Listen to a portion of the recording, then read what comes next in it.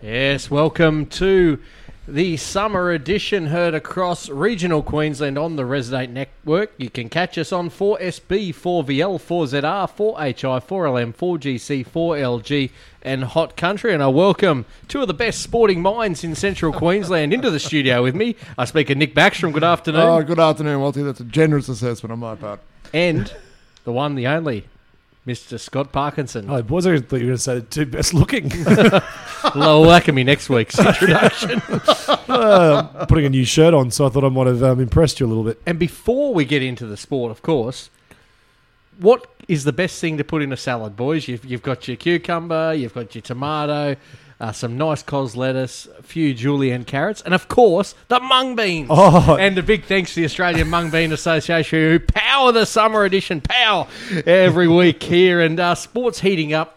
All we're thinking about is NRL, Scott. Little Scott and Big Scott, they're going together. Well, two heads are focused on the same outcome. I don't enjoy sport to the same level, sorry, boys. And I cannot wait. I mean, the NRL season is going to kick off in about 40 or so days. There's a All-Stars match, which is back. So it's the Maori All-Stars versus the Indigenous All-Stars, which started last year. I thought it was a pretty cool concept. Fast. The Nines are back. Fast. Well, let's just wait till the 30-a-side Let's put it all in the city country basket because it's a rort as well. They actually canned it last year, didn't they? Well, the funny thing about the Nines is the Brisbane Broncos are apparently fielding a really strong side, so I think we're going for the Nines. And then at the end of the year, we can say we got the premiership. We got the Nines. I think an interesting thing about the country city match, it used to mean something, but nowadays, I mean, a bit like Sydney Rugby Union itself, Rugby League itself, they suck in all the players earlier and earlier, so the idea of people from the country is just not worth it. Well, the city country game, the thing that annoyed me the most was 3 years ago, Blake Austin had an absolute blinder. 4 tries, he was kicking them from everywhere. Never even got considered for Origin. No. Well, it used to be a genuine selection trial, didn't it? Yeah. Because the team they're in camp in January, I think. Yeah. They have their first camp. So, look, everyone, the pinnacle of the season is Origin. And, boys, I think we're in for a really good series. Obviously, the series, Queensland hold the wood, obviously, but it did go New South Wales 3-peat before Queensland's 9 out of 10, wasn't it? And New South Wales now looking for another 3, so it's evening back up. Well, I only realised just the other day it's the 40th anniversary of Origin, which means you've grown up knowing nothing but Origin. No wonder you find it so painful being a New South Welshman. But what is interesting with Origin, when you can tell when Queensland are kind of on the ropes, because they've changed the preparation. So it just got announced today that Kevin Walters, so usually they get the emerging players into a camp. It worked well a couple of years ago when about 15 of them broke curfew. They're doing it again, but this time they're actually getting some senior players into their squad. So I know the captain, Daly Cherry-Evans, will be there. Josh Maguire will be there.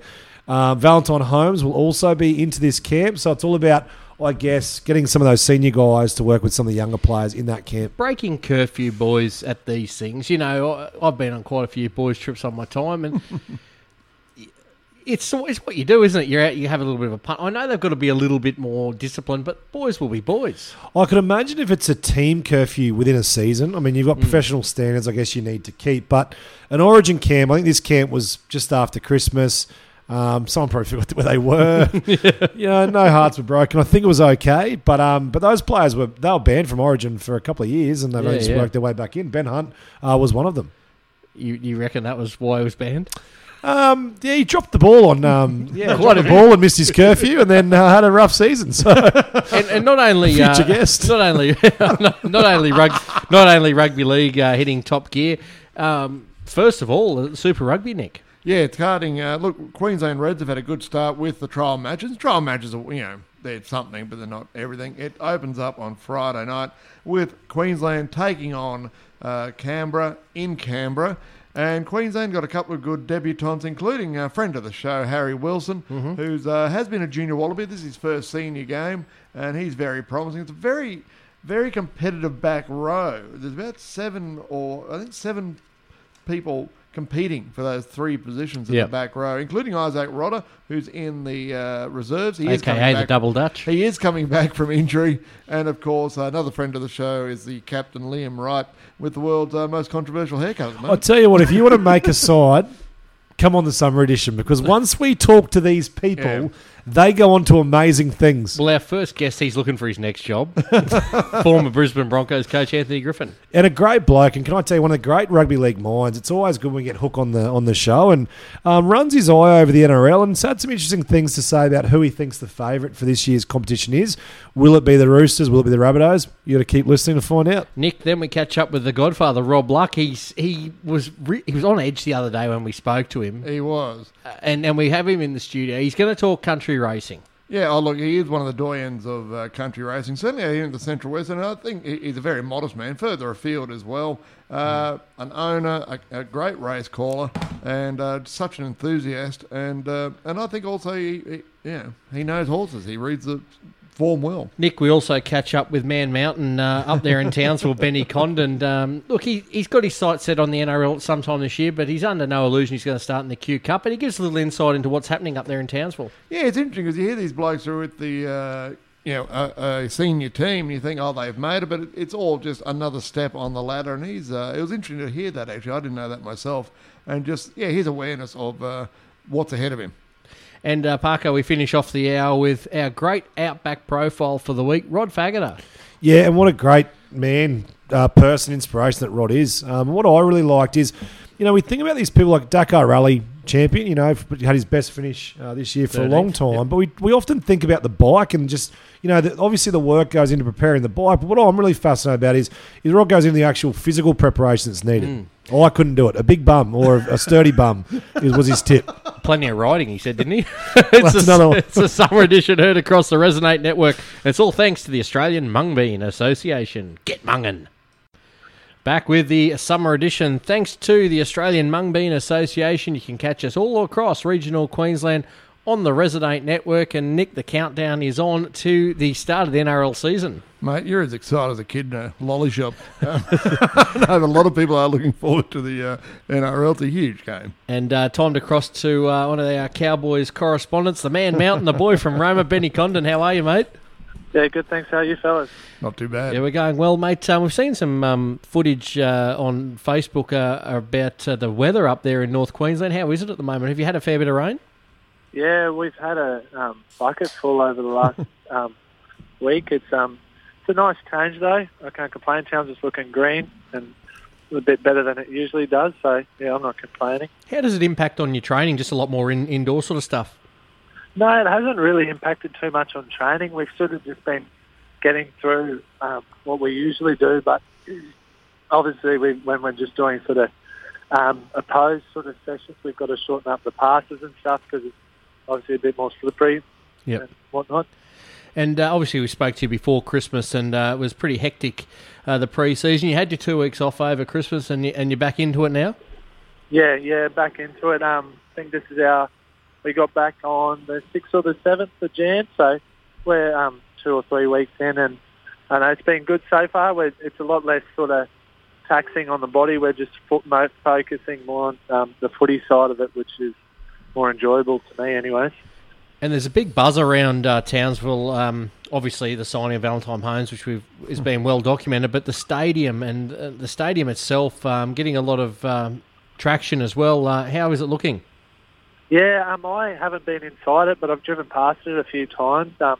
It's looking unreal, and I've seen a photo on Facebook too, just of the inside and all that. And I'm pretty keen to go in and check it out because I think we've got a day on. I think next Wednesday we're going in to have a sneak peek for the first time, which I'm pretty keen to go and see how it is. Do you get to have a run on the field on the sneak peek day, or just having a look? I think I don't think they're too keen on us having a run on it just yet. Saving that for Elton. Yeah. How's the squad taking shape? Where do you see yourself this year to start with? Probably this year I'll probably be starting off, hopefully, in Inter Super Cup. I'm not sure which team I'm allocated to, but hopefully if I can get some good footy under my belt, I could push for a spot later on in the year. But I just want to start off by playing good footy and just put my best foot forward to get around. Which intrust side, have you had any word on where it might be?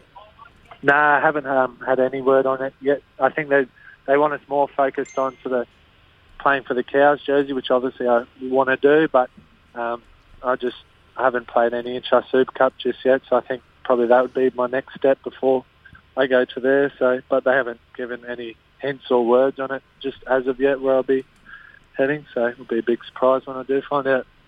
Yeah, so with are they already talking to you about what they're looking for from you specifically, or is it still sort of just training at the moment towards the games? Yeah, it's just more sort of training specific stuff. Like obviously because we haven't played a game, they can't really critique you too much on how you're travelling because everything's sort of in training is fairly controlled where different drills are working on sort of different aspects of defence and attack. So. Yeah, no, it's more just sort of general-based stuff at the moment. Is it daunting training besides some of these big names that are up there in North Queensland? Look, at the start, I was like just starstruck because I was still a young fella, but now like it's weird the fact that they're just sort of my mates now, and they're who I train with every day, so I'm fairly used to it. It's going to be a big open for the season up there in North Queensland against the old enemy, the local derby, the Brisbane Broncos, and no doubt they'll be playing in front of a 25,000 strong crowd. Well, the talk around training's been that it's going to be like the biggest game in North Queensland ever, even bigger than I think it was 2005 when the Cowboys played the Broncos, and Dairy Farmers or 1300 Smiles was just full of beans and. So I'm pretty keen to get in there and just see the buzz. I'm hanging out for I think it's mid-April Melbourne Storm in the middle week of the holidays. I'm waiting for those tickets to go on sale because I really feel this is a big season for the Cowboys. Probably a little bit disappointing last year, but a bit of fresh blood and players like yourself and Dan Russell are all knocking on the door. It's an exciting prospects for 2020. Yeah, for sure. I know obviously Melbourne have been for the past few years sort of the par team of the comp, and I think Cowboys definitely are going to put their best foot forward to make it a good game. Hey, Benny, thanks for your time this afternoon, and we'll try and catch up in a couple of weeks before the season kicks off. Sounds good. Thanks, Cheers for that. It's the summer edition, heard across regional Queensland.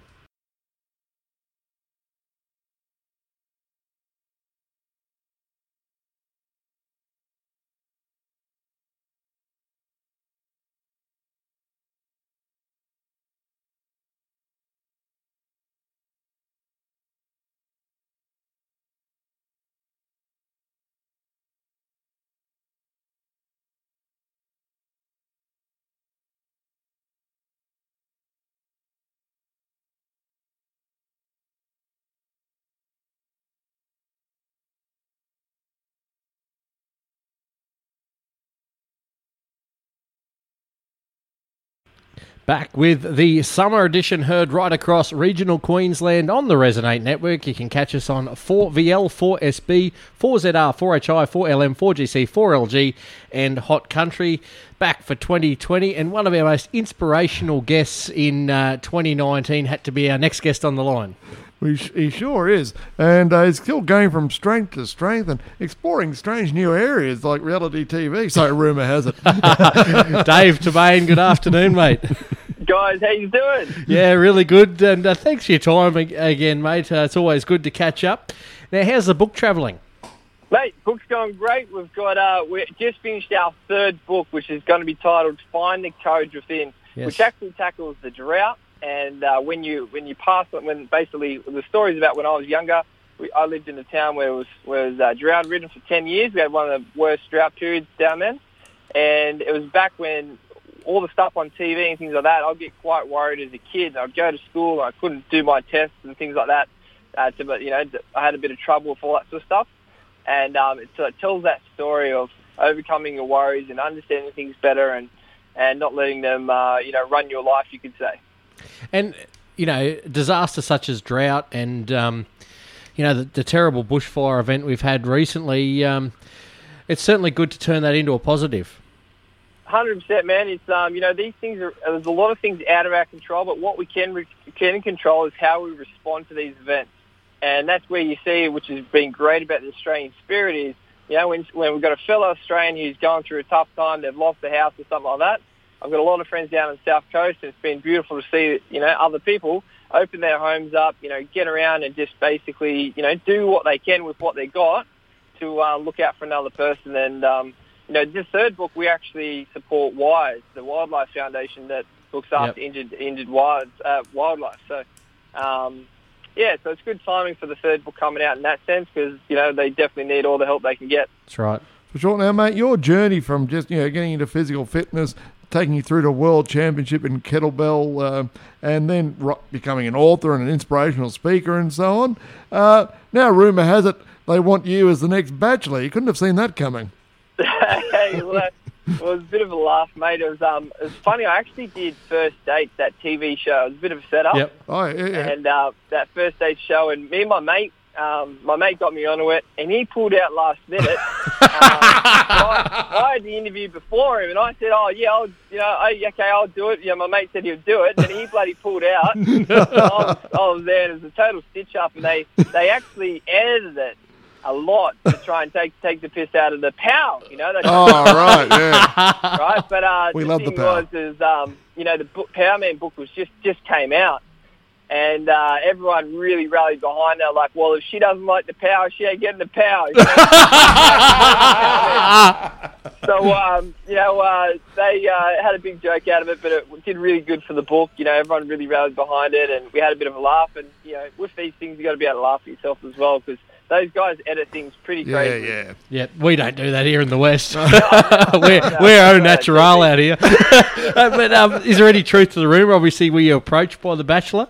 Yeah, 100%. So they called me up and put me through the process, and, I kind of entertained it. I was having to think about it. I was like, I'm right now I've got too many great things going on, and I don't really want to spend 3 months in a house or whatever you want to call it, whatever they do. I've got a few friends that have been on it. Yep. And they talk about how fake it is. Yeah. And so I was like, I'll just have a bit of a joke with everyone, G everyone up, and put up the photo of the message.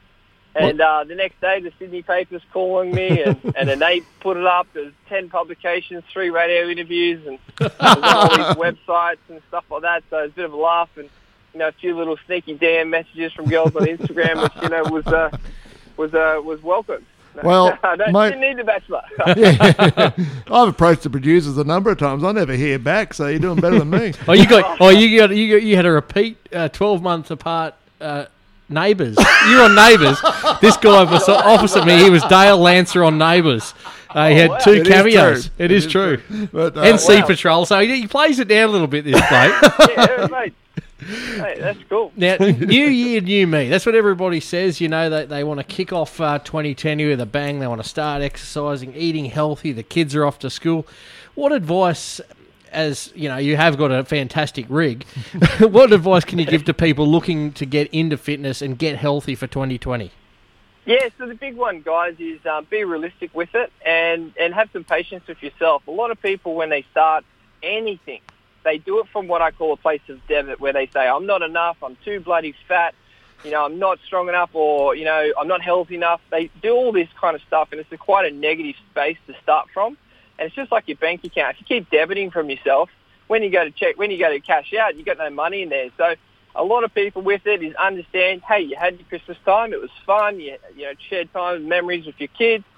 All you got to do is start making small changes, because it's compliance is the biggest thing, guys. So if you can have the biggest aspirations, do it for 1 week and then fall off the wagon and go back to your default setting of eating bloody crappy foods and talking shit to yourself. Yeah. What you really got to do is be realistic with it, give yourself some credit, make some minor tweaks, get out there and do something, because it's better than nothing. Don't compare your current self to who you were 20 years ago when you're playing footy or whatever it is. Understand, for 20 years you've been on the sidelines, getting out, getting some fresh air, going for a walk, doing stuff with your kids. Learn to enjoy the process of being a beginner again.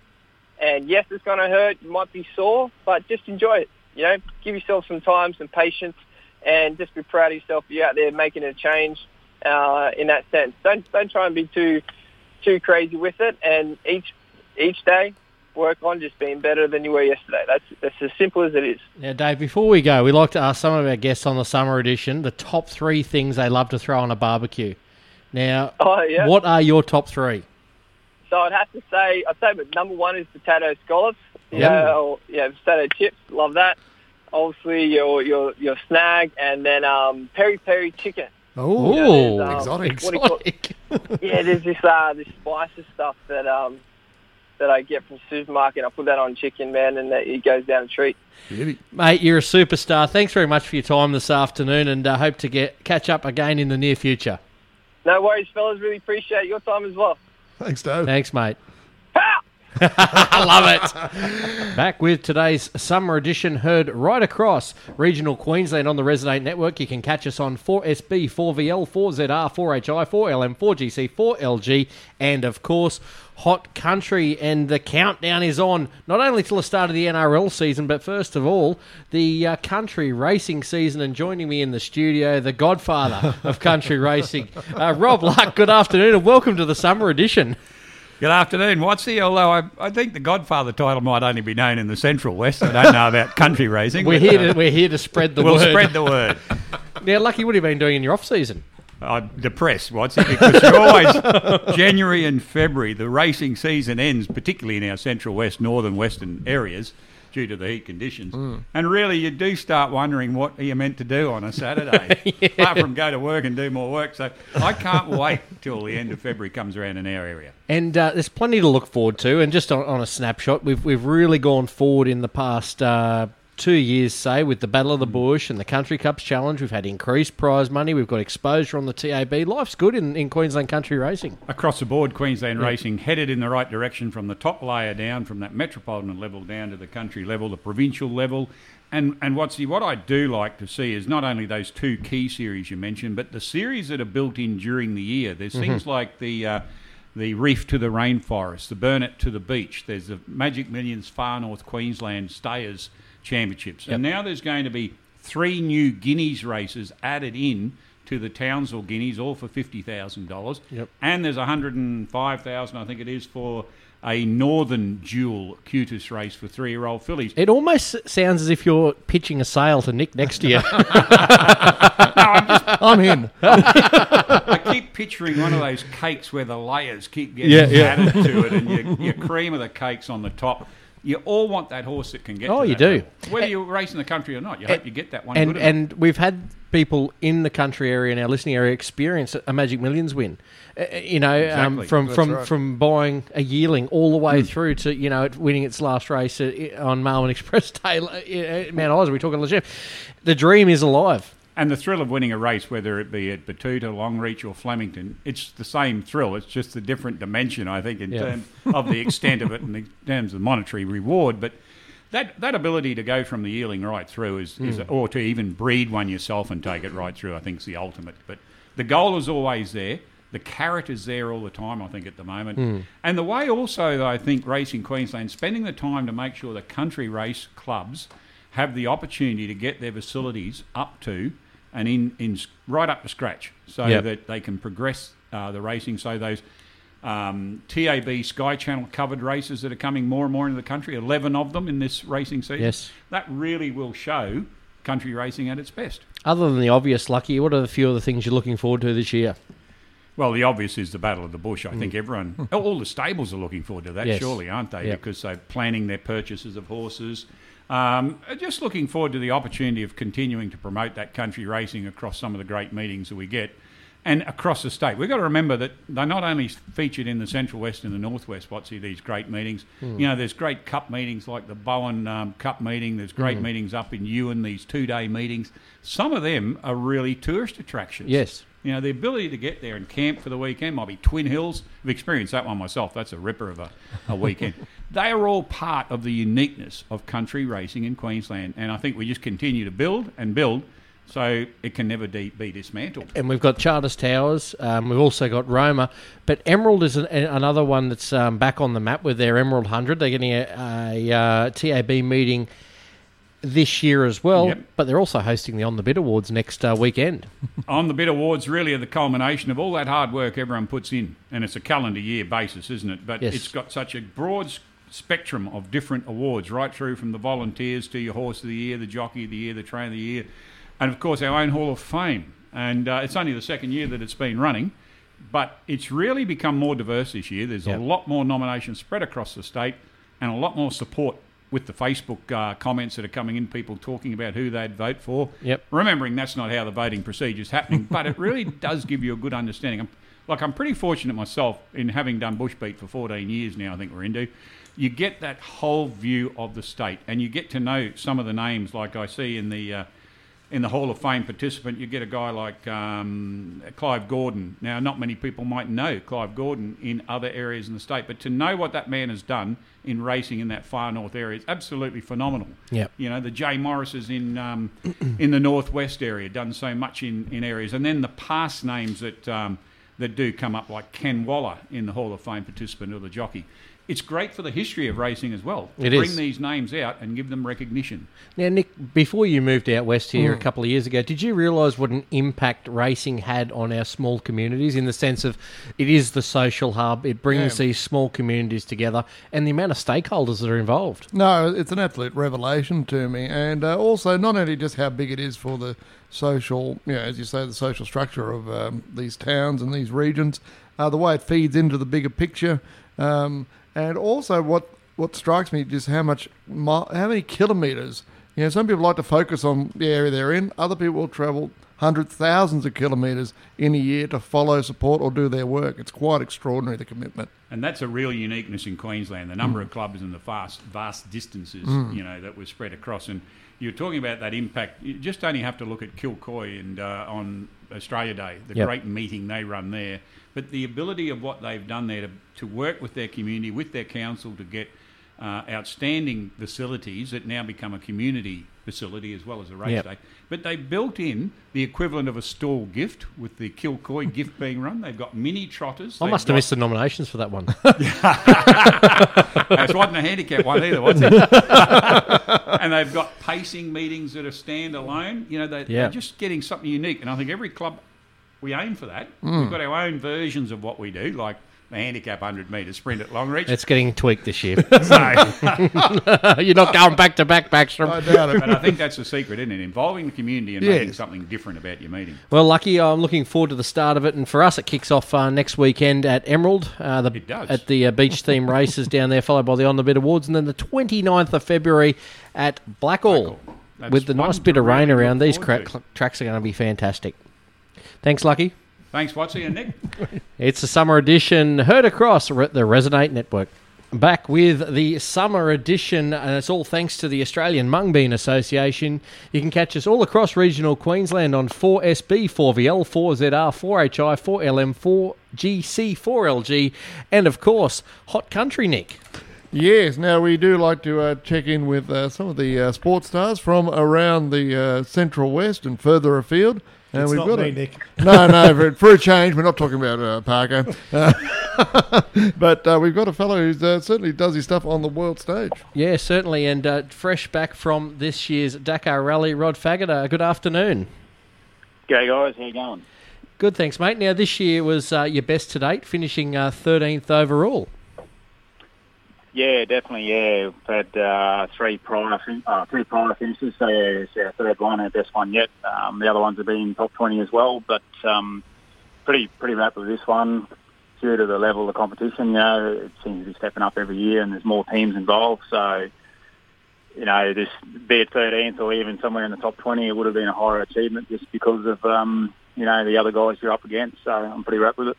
And Rod, it's Parker here, mate. Do you put the 13th the improved performance? Is there anything you can put your finger on as to why it was an improved performance from you guys? I guess it moved us out of Arabia this year, so the terrain suited me a bit more, and it was. I guess it suited everyone. It was cooler as well. I don't mind the heat, obviously coming from here, but sort of if you're used to the heat, then when you go to a cooler climate, because it was Northern Hemisphere, so it's their winter, you do it pretty easy, I guess. You don't sweat so much and find it a bit easier. But just a combination of things. Sort of, I got my own version of the rally bike here in Australia 6 months ago, so I had more time to prepare it and get used to riding that particular bike, because it's so different to anything else I use for any other riding. So I just had more time to be familiar with it. We had set up, we set up suspension and stuff, and then we took that across to took that information and some of the components across to Saudi Arabia, where they had a new bike for us that we rented, and just being familiar and confident is probably a big thing, and just change the training a bit, so everything sort of fell into place and just went well for us. Now, take us back to where it all began, Rod. Obviously, the Dakar Rally must have been on your bucket list for some time, and how did you get into that type of riding?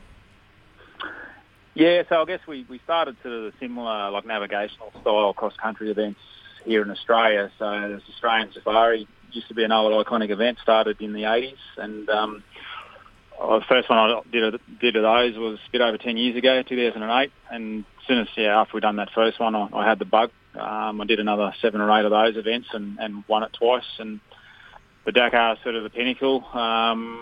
A little bit hard to reach, especially if you haven't done it. You've got to qualify for it, which those wins helped with that. And but yeah, it's a big commitment, and you sort of need a support crew behind you. So I was lucky the first year we went, we had support from an Australian team, and they got us across there and just opened their eyes to it, I suppose. And once I saw it for the first time, I was hooked on that too, unfortunately. So because it's a pretty expensive event to go to. But so 2012 was the first year. We had a mechanical failure that year, but went straight back 2013 in similar circumstances as what I did this year. I rented a bike and paid for assistance through a mechanical team, and so 2013 was the first finish, and it just sort of flowed on from there. Got the bug for it, and been pretty keen to go back every year since. So we've done the last 4 years in a row through good circumstances and good support. And, it's just been one of those things that's worked out for me. And obviously, Rod, you'd be a tight-knit group of competitors, and it is an extremely gruelling event. And this year we saw a couple of fatalities. Obviously, when you watch these types of things on telly, it doesn't really show you how gruelling it is. Is it tough? Is it as tough as it looks?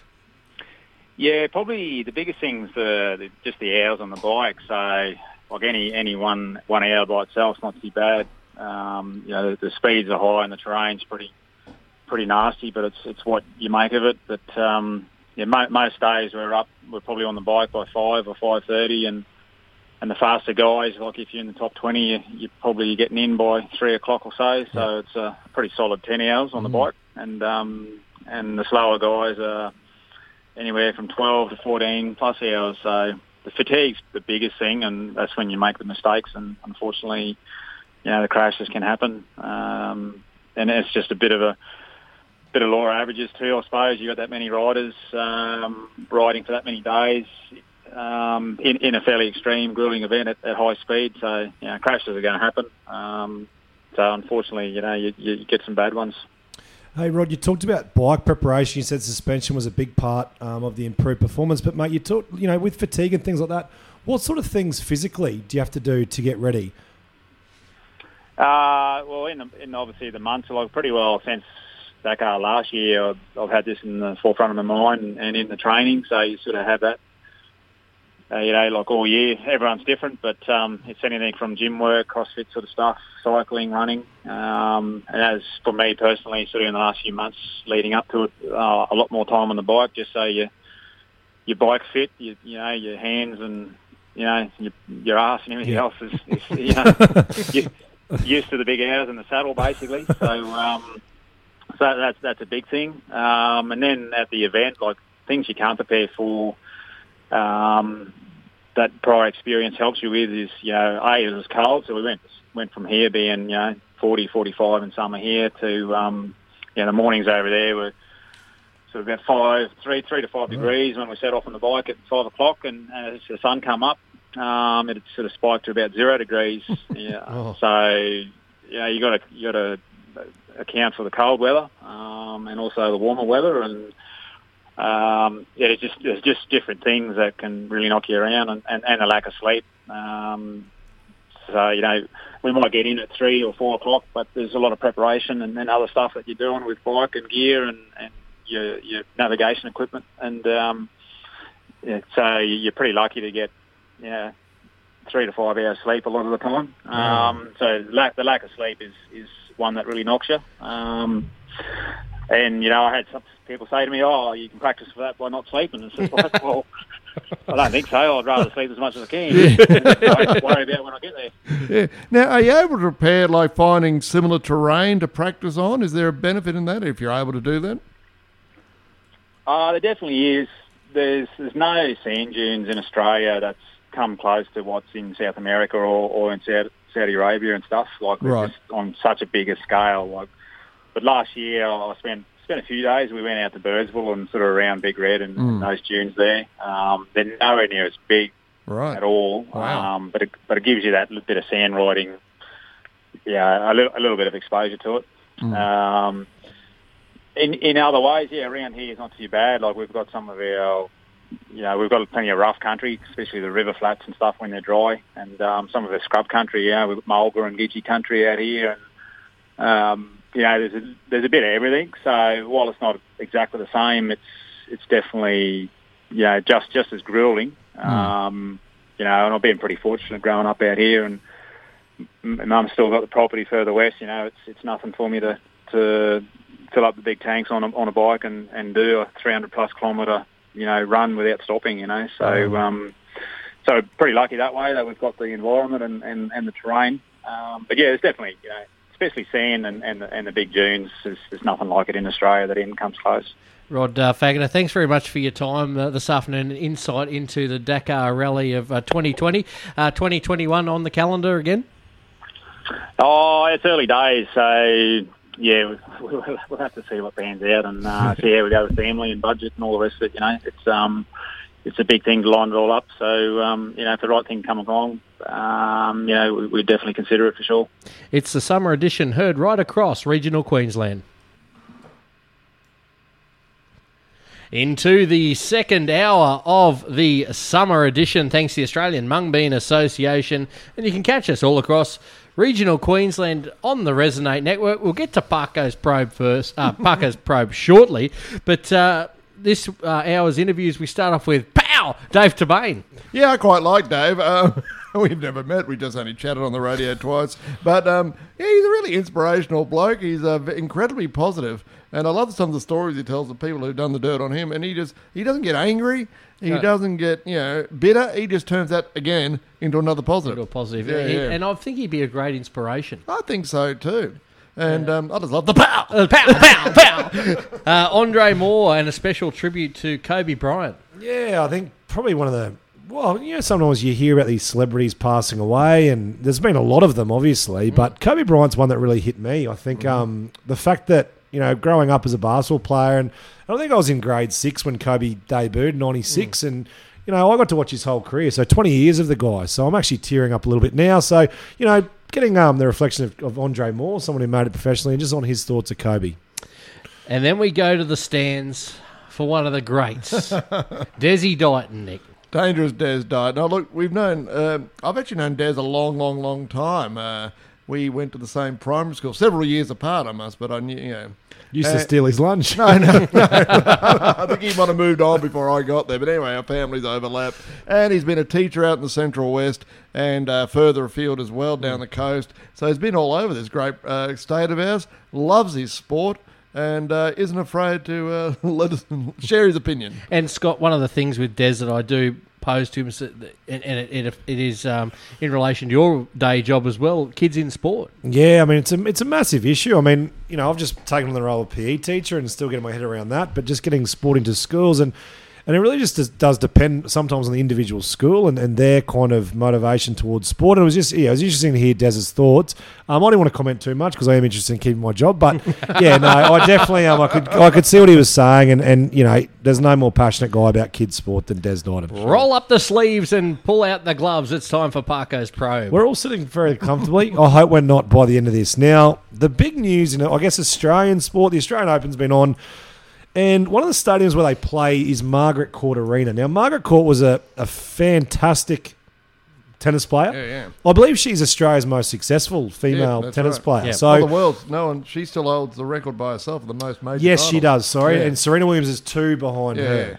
Now, Despite being a great tennis player, she does have an opinion. She does like to express her views, and often her views are not, I guess, how would you say it? They're not in view with mainstream media. She's kind of can say some confronting, some insulting comments around the areas of gay marriage and those sort of things. So John McEnroe and Martina Navratilova, one of the greatest names to say, actually came out this week and were very in protest of the Australian Open celebrating her 40th year. 50th year, I'm sorry. Now, they protested and said that we should name the stadium something else. Now, boys, Ivan Goolagong Arena. Yeah. but what's your thoughts? Like, I mean, can we separate sport from people's opinions? Well, it's a no-brainer. You're rewarding somebody for on their. We've talked about this several times on local radio this week. You're rewarding somebody for their sporting prowess in that domain. And I can understand if she's broken laws. Like if she'd been to jail, if she'd done things that were illegal, I could see an argument. But she's only expressing views. We're not advertising Margaret Court marriage celebrant. No, that's right. Yeah. Exactly. As you say, we've named a tennis court after one of the greatest tennis players of all time. End of story. Yeah. So what I thought about is, now we're pretty influential, particularly in this studio. The three of us are here right now. If we could name, let's forget stadiums. Stadiums are way too big. And we get in trouble if these athletes stuff up, let's be honest. So we're not going to see the Jared Hayne Oval, the Jared Hayne, we're not going to see that. What would you name after a sporting person? I'm going to jump in first and call it the Wally Lewis Treatment Works. And? I just didn't like him. You know where I thought you were going? I thought because of how much pain Wally Lewis has caused you, that they should fund treatment centres for people like yourself who have gone through things like that. That's how sewage treatment works. Okay, let's specify sewage treatment. What about yourself, Nick? Oh, I think, the David Campese rearview mirror, because he does make everything look a lot better when he looks back at it. He was a great player, but by gee, when he stuffed up royally, as those sort of players do. And I remember his most famous stuff up was against the British Lions, and he suddenly threw a pass behind the line to old mate Greg Martin, who dropped it, who wasn't expecting it at all, because he'd kick it to the proverbial, as Bob, what's his name, once remarked. And a little while after that, he said, that was a mistake. I shouldn't have made that. I shouldn't have done that. It was a bad choice. And then later on in his autobiography, no, that was the best choice at the time. So as it got further behind him, it looked better. And I think we can all do with a mirror that does that. Too easy, Campese. Now mine is, there's a bloke who played Australian cricket. He played Steve one Waugh. day. No. His name was Mick Lewis. And I remember watching a game between Australia and South Africa, and Australia could not lose. I think they'd made a record 340 runs off 50 overs. And South Africa needed about 24 off the last over. Mick Lewis comes on to bowl. Hit for 6 every single ball. And just had this smug, arrogant look on his face. I think he played a couple more games for Australia. He was playing in the Big Bash as of about 3 years ago. So I believe that all of the rubbish bins around the MCG should be called the Mick Lewis rubbish bins, because that's what he bowled that night. Absolute rubbish. And he can go in partnership with Bryce McGain. he served up a lot of rubbish. Well, he can have the pie shop, because they're bowling rubbish and pies. It's the summer edition heard across the Resonate Network. It's the summer edition heard right across regional Queensland.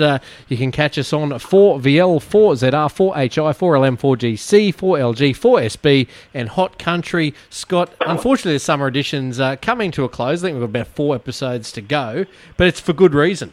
It is for good reason, because the NRL is back, Watsy. It's back soon, about 40 sleeps, I think, to the NRL season. And we've got a great legendary NRL figure on the phone. We've got Anthony Hook Griffin. How you going, Hook? Yeah, good boys. How are you? Going well. Good, mate. Thanks for joining us. There's plenty making news at the moment in the NRL, a few player changes, and anything jumping off the page at you? No, just obviously the Latrell Mitchell stuff took up most of the ink before Christmas and after. And the fallout from that now is young Adam Dewey's down here is now officially asked for a release, which I think, South wanted him to anyway. So there's a little bit of movement there. And normally post-Christmas these days, it's turned into a bit of a trade period. So I think you'll see a couple more before the end of the year as well. Any before the start of the season, I mean. So. Any likely candidates you can think of? Well, South will be trying hard to get Arrow. and I think they really need him. They've built a brilliant back line, obviously, and they've got a great spine with Cook, Reynolds, Walker. If Mitchell's going to play fullback and can make a fist of it, that's as good a spine as there is. And you throw in Roberts and Gago on the outside of that.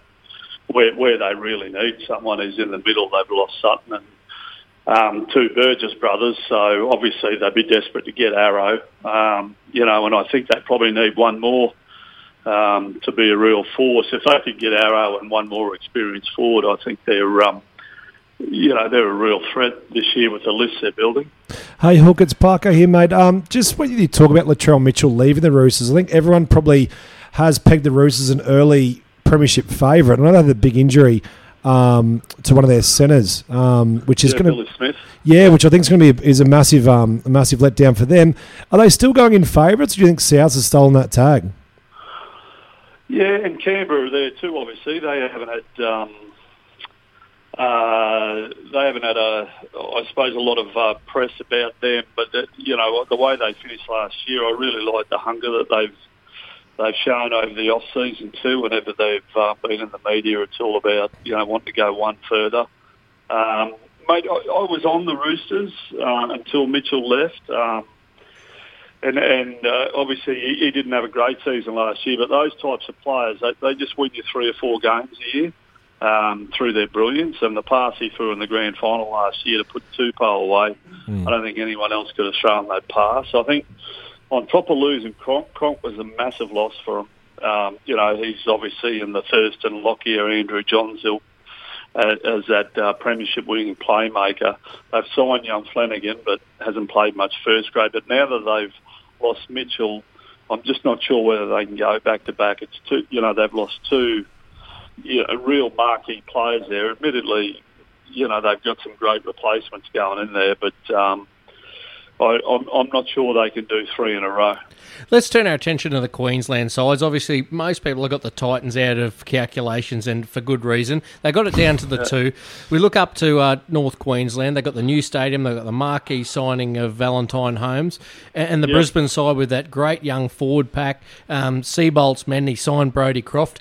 Which way are you leaning out of those 2 to finish higher? Yeah, that's a good point. At this stage, I'll probably lead to North Queensland, and again, just because of the playmakers they've got there in key positions. Michael Morgan, I understand it's going to play halfback and be their main playmaker, which makes a lot of sense. He's obviously their best player and one of Queensland's best players. Valentine Holmes at the back, I think, will hit the ground running, even though he hasn't played for a year. And you've got guys like, Jake Granville, Scott Drinkwater. They want to. There's been a lot of bad press or criticism about Jake, but they won a premiership with him 3 years ago, and he has struggled a little bit with injury. But and young Drinkwater and Clifford are going to fight out to be Morgan's partner. So you put that with Maguire, Tamalolo, McLean. They've got some real strike international forwards there. I think they're shaping up a little bit better. Brisbane are enormously talented. We know that. The actual raw talent they've got on that side with Fafita, Haas, Pangai Jr., Katoni Staggs, those type of guys, they can beat someone just with the talent they got in their team. But when it gets down to the crunch and you've got to win those games where you need a steady head there, I think Michael Morgan might be the difference between those 2 sides. Hey, Hook, one of the big questions that was answered only recently was the captaincy question at the Broncos. Alex Glenn, obviously a one-club man, a man you know very well, captain of your under-20 side. Is that the right move for the Broncos, you think? Yeah, absolutely. I think they've finally got it right there.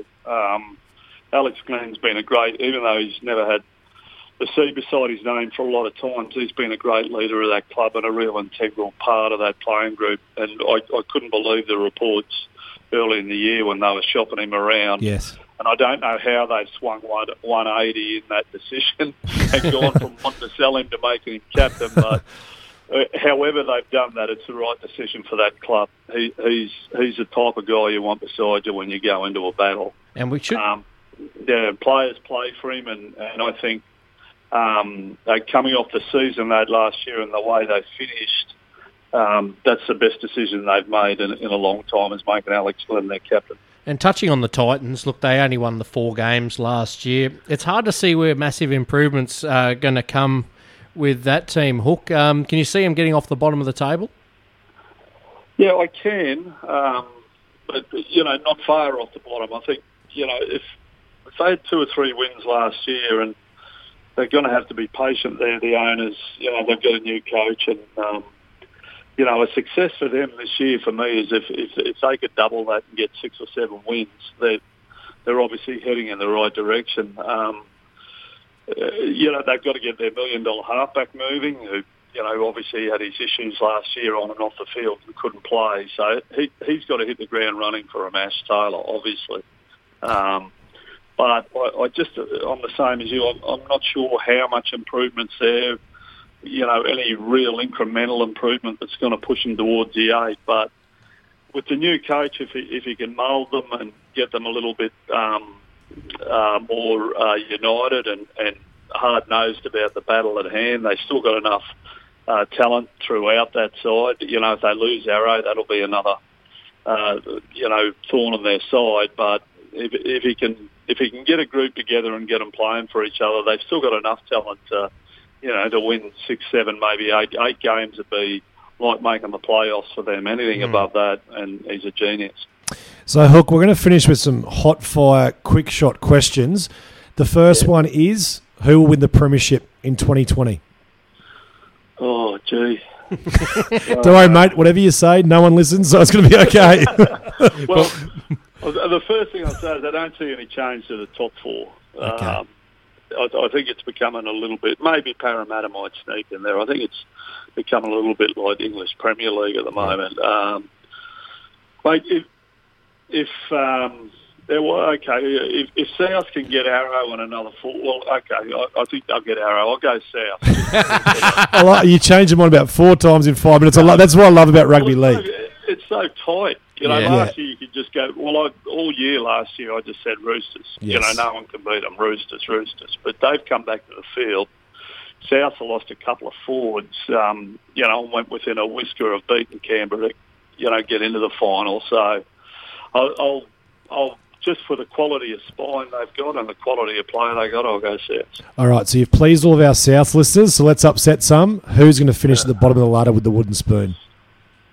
Oh... Well, I think, probably just, the Titans. Yep. They're probably the obvious ones. And they're not trying to be negative about the club. It's just, they were so far behind last year.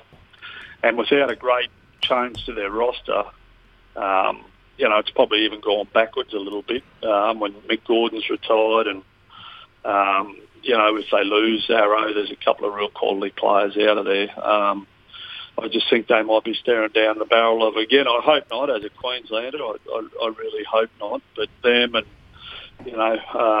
there's probably a group of, Warriors, Tigers, those type of teams that are, capable of having a poor season. And we'll finish with an easy one, Hook. Who's going to win the 2020 State of Origin? Who's going to win the 2020 State of Origin? Well, I think Queensland can. Perfect. Dobbo had him winning 3-0. Yeah, well, they weren't that far off last year, guys. They botched up that game in Perth, and that New South Wales had to score on the last player that decided to beat them. And the massive out for New South Wales this year, and they brought him back, and he got him home in Perth, is Maloney. They're back to, Cleary and Keary, or Cleary and Walker now, inexperienced halves. And Maloney was the guy that got him home last year. They had an air swing the first game going to Suncorp without him. I couldn't believe they did, but once they had him up their sleeve and brought him in for the last 2 games, it was that experience. And like I say, with Cronk with the Roosters, putting Maloney, who knows how to win State of Origins, into that team just gave them an edge over the top of us. They don't have that this year, so it's evened right up, and I think we can beat them this year. Anthony Griffin, always good to catch up, and all the best for the 2020 NRL season, and all the best with your tips. We've got them recorded. Okay. So, yeah, say hello to all the people in Queensland. It's the summer edition heard right across the Resonate Network. Don't worry. Back with the summer edition, thanks to the Australian Mung Bean Association. You can catch us right across regional Queensland on the Resonate Network.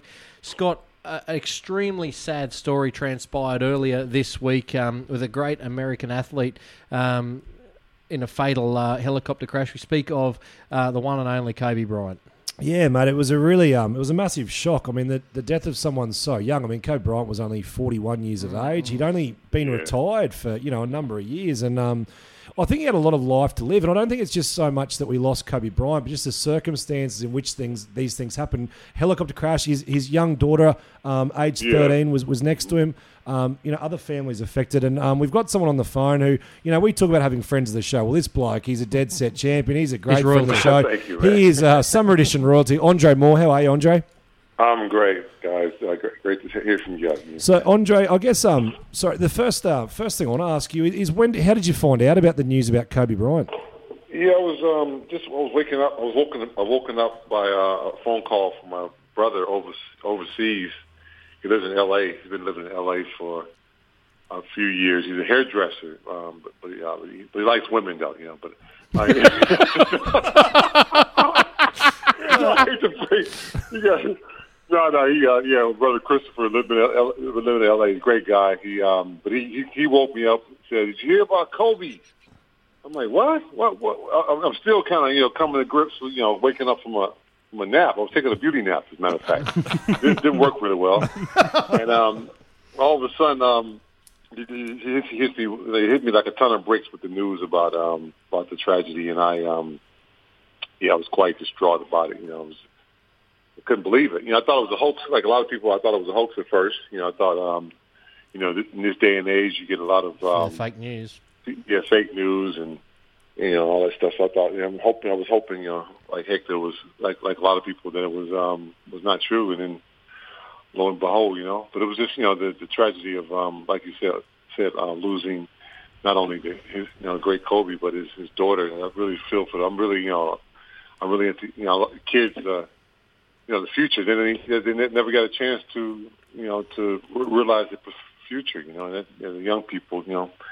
It was just really a tragedy. It's going to be one of those things, boys, like September 11. You can remember where you were at the time and lots of those types of things. Yeah. Andre, take us back to the start of Kobe's career. He kicked off for the Lakers in 96 and played for over 20 years. He had great averages, shot at 25 points a game, and very consistent. He was an all-star, 18-time all-star, one of the best.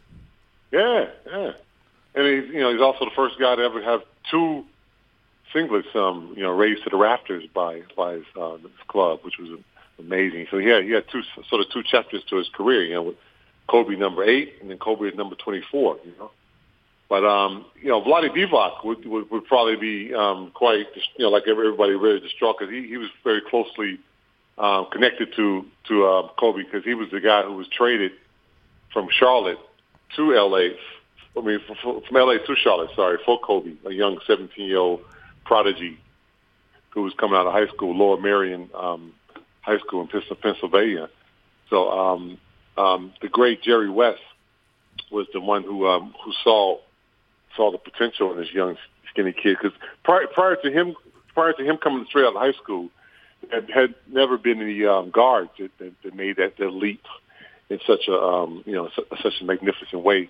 So he was the first guard, guy that plays the guard position to excel, straight out of high school. So, kudos to the great Jerry West. The logo, we call him the logo, because his silhouette is what the NBA's logo is all about.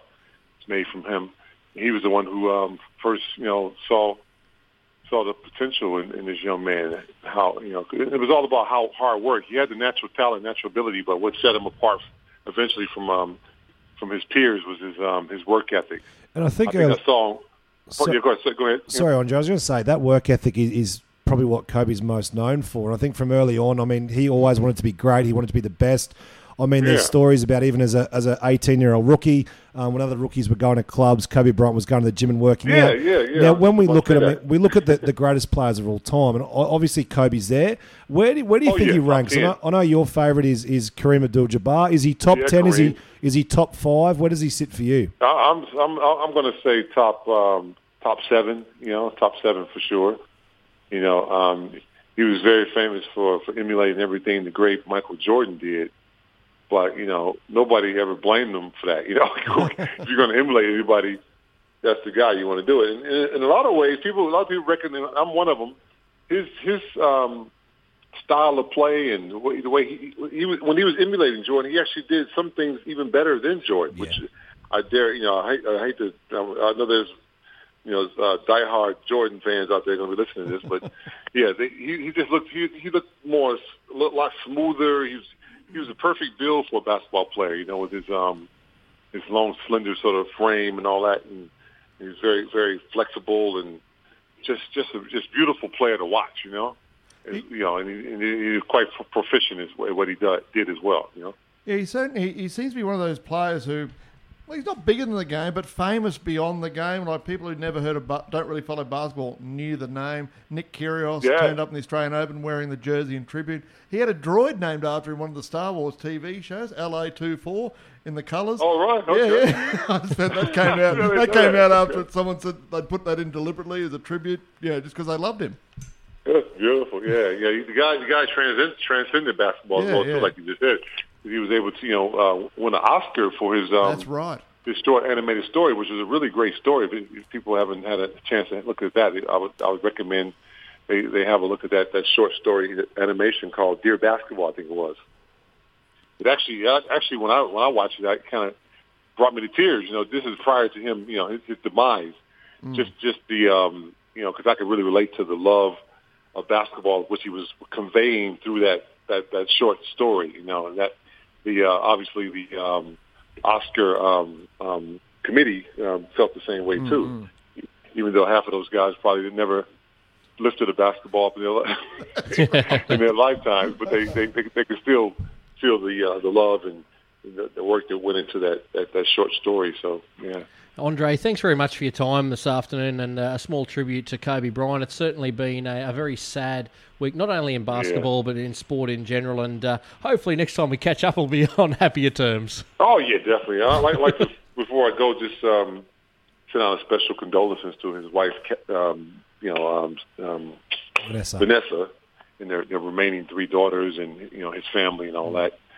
And, just my heartfelt condolences go out to that family and all the families that that lost their lives on that day. The pilot and everybody. I think I might have to get some details to that hairdresser in LA before we go.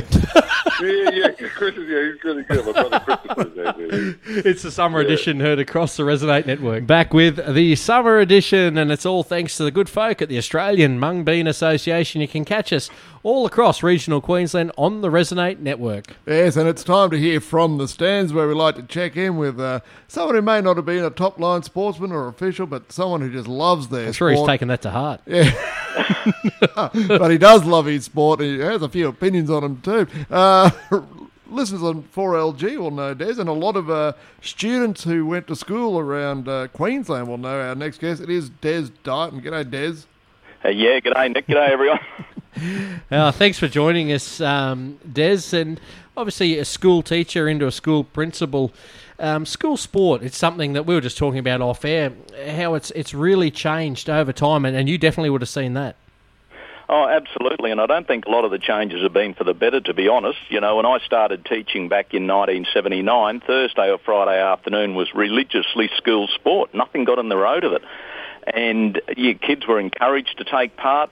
I was teaching in Dalby in my first year, and we had competitions with the other schools in town. It was just something that happened. Yet in recent times, I actually moved to a school here on the Sunshine Coast where they hadn't participated in inter-school sport for 5 years. Wow. Which really shocked me. The reason being, NAPLAN data doesn't show.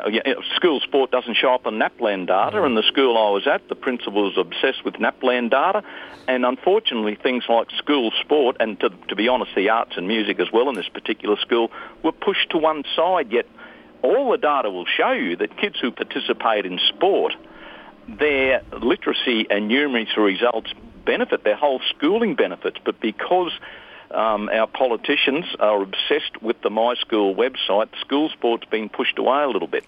Now, Scott, you obviously, for the listeners that don't know, you have a day job. I get paid for it too. and you are a school teacher, just taken up a new role as a PE teacher for Longreach State School. How do you attack that role? Well, I guess for me, I mean, you're an absolute sports tragic. Yeah, I think that's what kind of works. I'm very enthusiastic about sports and getting kids involved with sports. So, I mean, from very early age, I've never taught preps before. I had 2 prep classes this week. Your lovely daughter was in one of them, Watsy. And I guess I'm just being enthusiastic, just promoting not just, your standard sports such as your rugby leagues, your crickets, your netballs, all that sort of thing, but just promoting movement and just moving around and just having fun while doing it.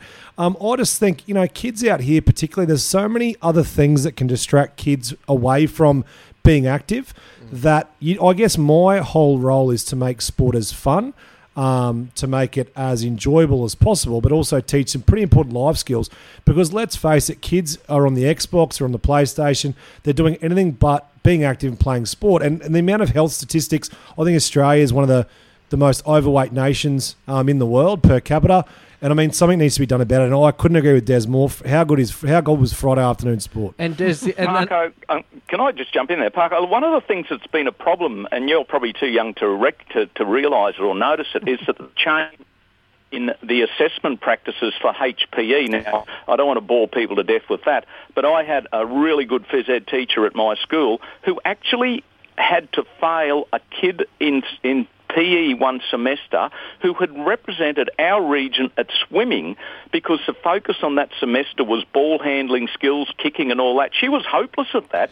She was a state-level swimmer, yet because she couldn't, attain the level required for the year level of that skill, he was supposed to fail her for phys ed. I mean, that is ridiculous. That's when he handed in his resignation as a phys ed teacher. Yeah, and I've got to be careful here, Des, because I don't want to say anything too controversial. I'll say it for you.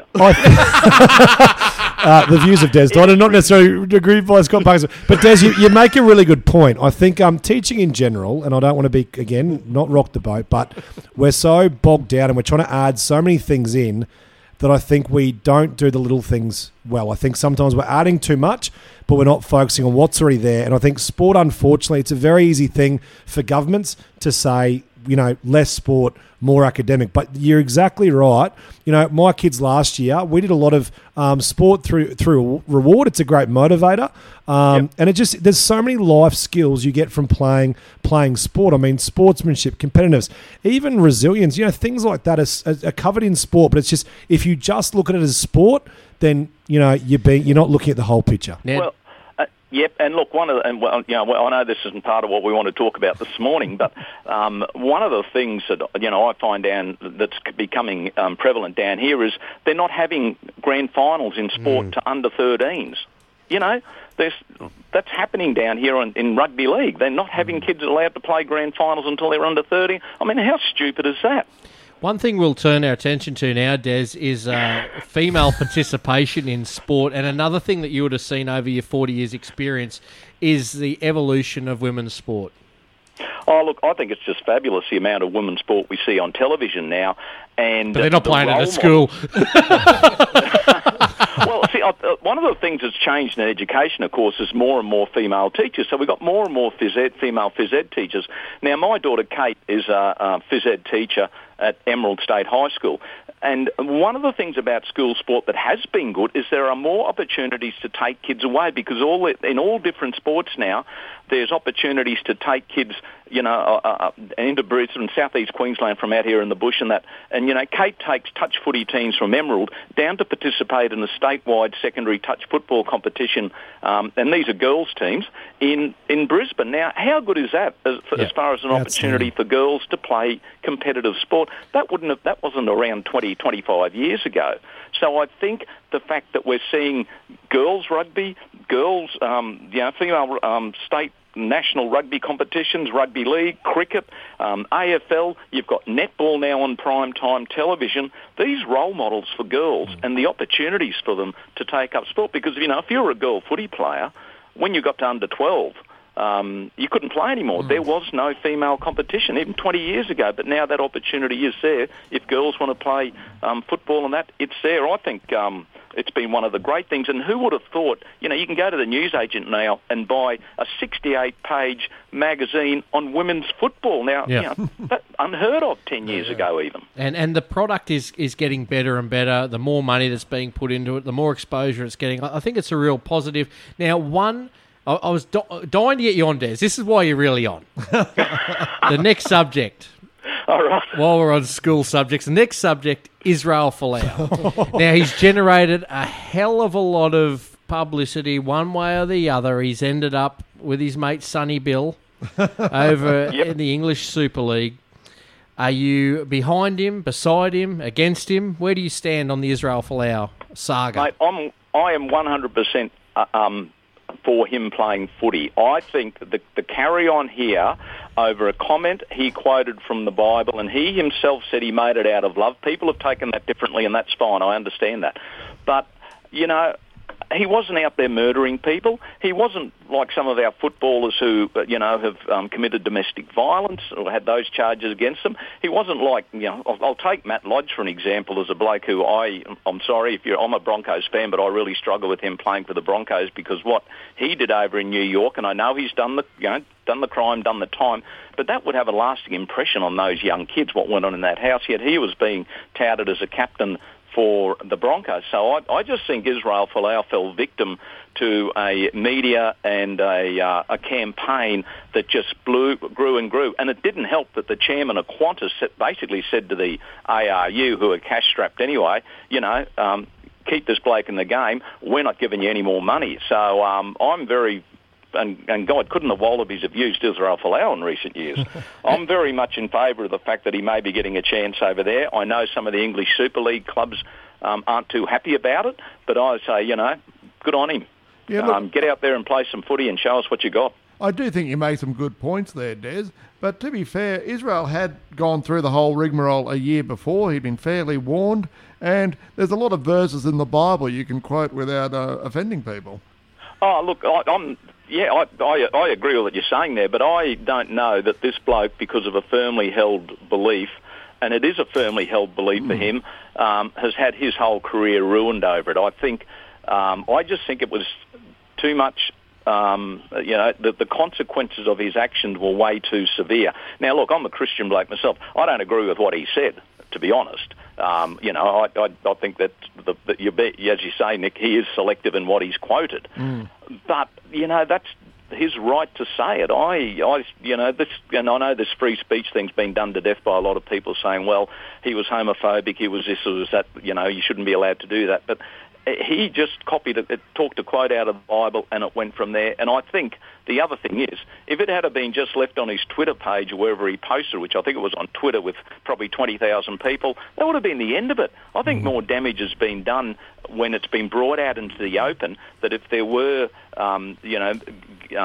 homosexual people who felt offended by it, they would never have known about it, except that it turned into such a media circus. That's true too. Lots of stuff ends up in the media circus, maybe even this interview. Hey, Des Dighton, thanks very much for your time and contribution to the summer edition. We always love to get out amongst people with different views on sport. And, Des, thank you very much. Yeah, my pleasure. Thank you. It's the summer edition heard across regional Queensland on the Resonate Network. And that's about it for the summer edition heard across the Resonate Network. You can catch us each and every Saturday afternoon, or just for a couple more weeks anyway, until the NRL kicks off on 4SB, 4VL, 4ZR, 4HI, 4LM, 4GC, 4LG, and Hot Country. Big thanks to today's contributors, Anthony Hook Griffin, Rob Luck, the Man Mountain from Roma, Benny Condon, Rod Faggoter, also Powerman Dave Tabane, Andre Moore, and from the stands, Desi Dighton, Scott. Yeah, so I thought it's getting close to NRL season, but there's other sports kicking off, and I think we need to put ourselves on the line, put our money where our mouths are, and make a few bold predictions. So I think each week leading up to our final show... Speaking money where your mouth is, that always takes me back to White Men Can't Jump, that movie. I don't know which scene. Anyway, carry on. So, anyone that would like to kick off with their bold prediction for the sporting world of 2020? Matt Renshaw will be back in the Australian baggy green test side before the year's end. I think his demeanour's changed. He was really the rock in the Brisbane Heat. Now, I know we always say... The rock in a pile of sand is what he was. Rock in a pile of crap. But look, he showed something to me that he hasn't shown before, and he didn't get carried away with these other idiots like Lyndon. He had a much stronger attitude. I think he's ready. It'll be interesting to see what he does in the back end of the Sheffield Shield season, because that's obviously how you get selected for test teams. We should be. But I think that's the thing. Matt Renshaw to put on the baggy green in 2020. All right. I don't think I'll surprise anyone with my bold prediction, but I reckon the Reds are going to get into the finals. They're going to have a great season. And I reckon, they'll be a real Can you give us powerhouse. a final number? Something we can actually... I reckon they'll be safely in the final four. Like, it won't be one of those ones they've got to win the last 3 games by X So can margin. we say Reds third? Are you going to say they're going to be the top Australian side? Let's say that. Okay. We'd have something more definitive. Yeah. Needs to be happy with bold. that. Yeah, bold. Okay. Pow! Top Australian. I got jealous because I haven't done one yet. And you know what? I'm going on that similar line. I'm going to the Brisbane Broncos with the most successful Queensland side. I know Hook has mentioned that he believes it with the Cowboys. Last week you said Cowboys. No, well, let's go back and review the tape. It wasn't a prediction. I think the Cowboys should be, but I think the Broncos will be. You got to stop wearing your heart on your sleeve. No, Last year you turned them off 4 times. Doesn't matter. Guess who's turning them back on? This might be an abusive relationship. Hey, it doesn't take much of the Broncos to turn me on. Friend of the show, Max Tanks, he said after the Heat's second last loss, he said, that's it, never watching them again. Ding, bet slip. Yeah, the Heat. And an impressive bet slip too. I think he's still washing dishes at the RSL to pay up for it. But no, Broncos, I think the fact there's been no negative press out of Brisbane, I think they're going to hit the ground running, and if they're not, Seabold, look out. But Broncos, top Queensland side. Just before we sign out, boys, I just want to touch on the disappointment of the Australian under-19s World Cup cricket side. And we did say off air, they wound back the clock 10 years to see, what's evolved from the side back in that era. And only two players of note, Mitchell Marsh, and you love him or you hate him, but he has played the game. Yeah, he's a good player. He's a good player. And James Pattinson. Yeah. Where are they now, they said. Now, this up-and-coming side, they've been humiliated. Where does that leave us? Oh, look, all these things, sport, the arts, any endeavour, there's always these people who look great when they're starting out, and for so many reasons, they don't go on with the job. And that's, as I say, there's so many reasons, and some which are in their control, some which there aren't. Look, it's obviously a bad loss for Australia under 19, but I don't think we can read too much into going to the future. Scott? Well, I look at other sports. I look at Australian rugby under 19s or schoolboy sides win World Cups. Well, I tell you what, the senior side don't win the World Cup when they get to that level. So I don't think one... Junior Warriors? Yeah, great side. So I don't think it necessarily translates. And a lot can go wrong. Your voice drops, you get more hair on your face. You go through puberty after that level. I think it doesn't... Success early does not mean success late. No, that's right. Fair points. Thanks, boys. I'll be talking to you from Brisbane next week for the summer edition. Good to see you getting sent away. Still looking for Wade. Thanks, boys. Always a pleasure. Nick Backstrom, Scott Parkinson, What's he signing out of the summer edition. Until next week.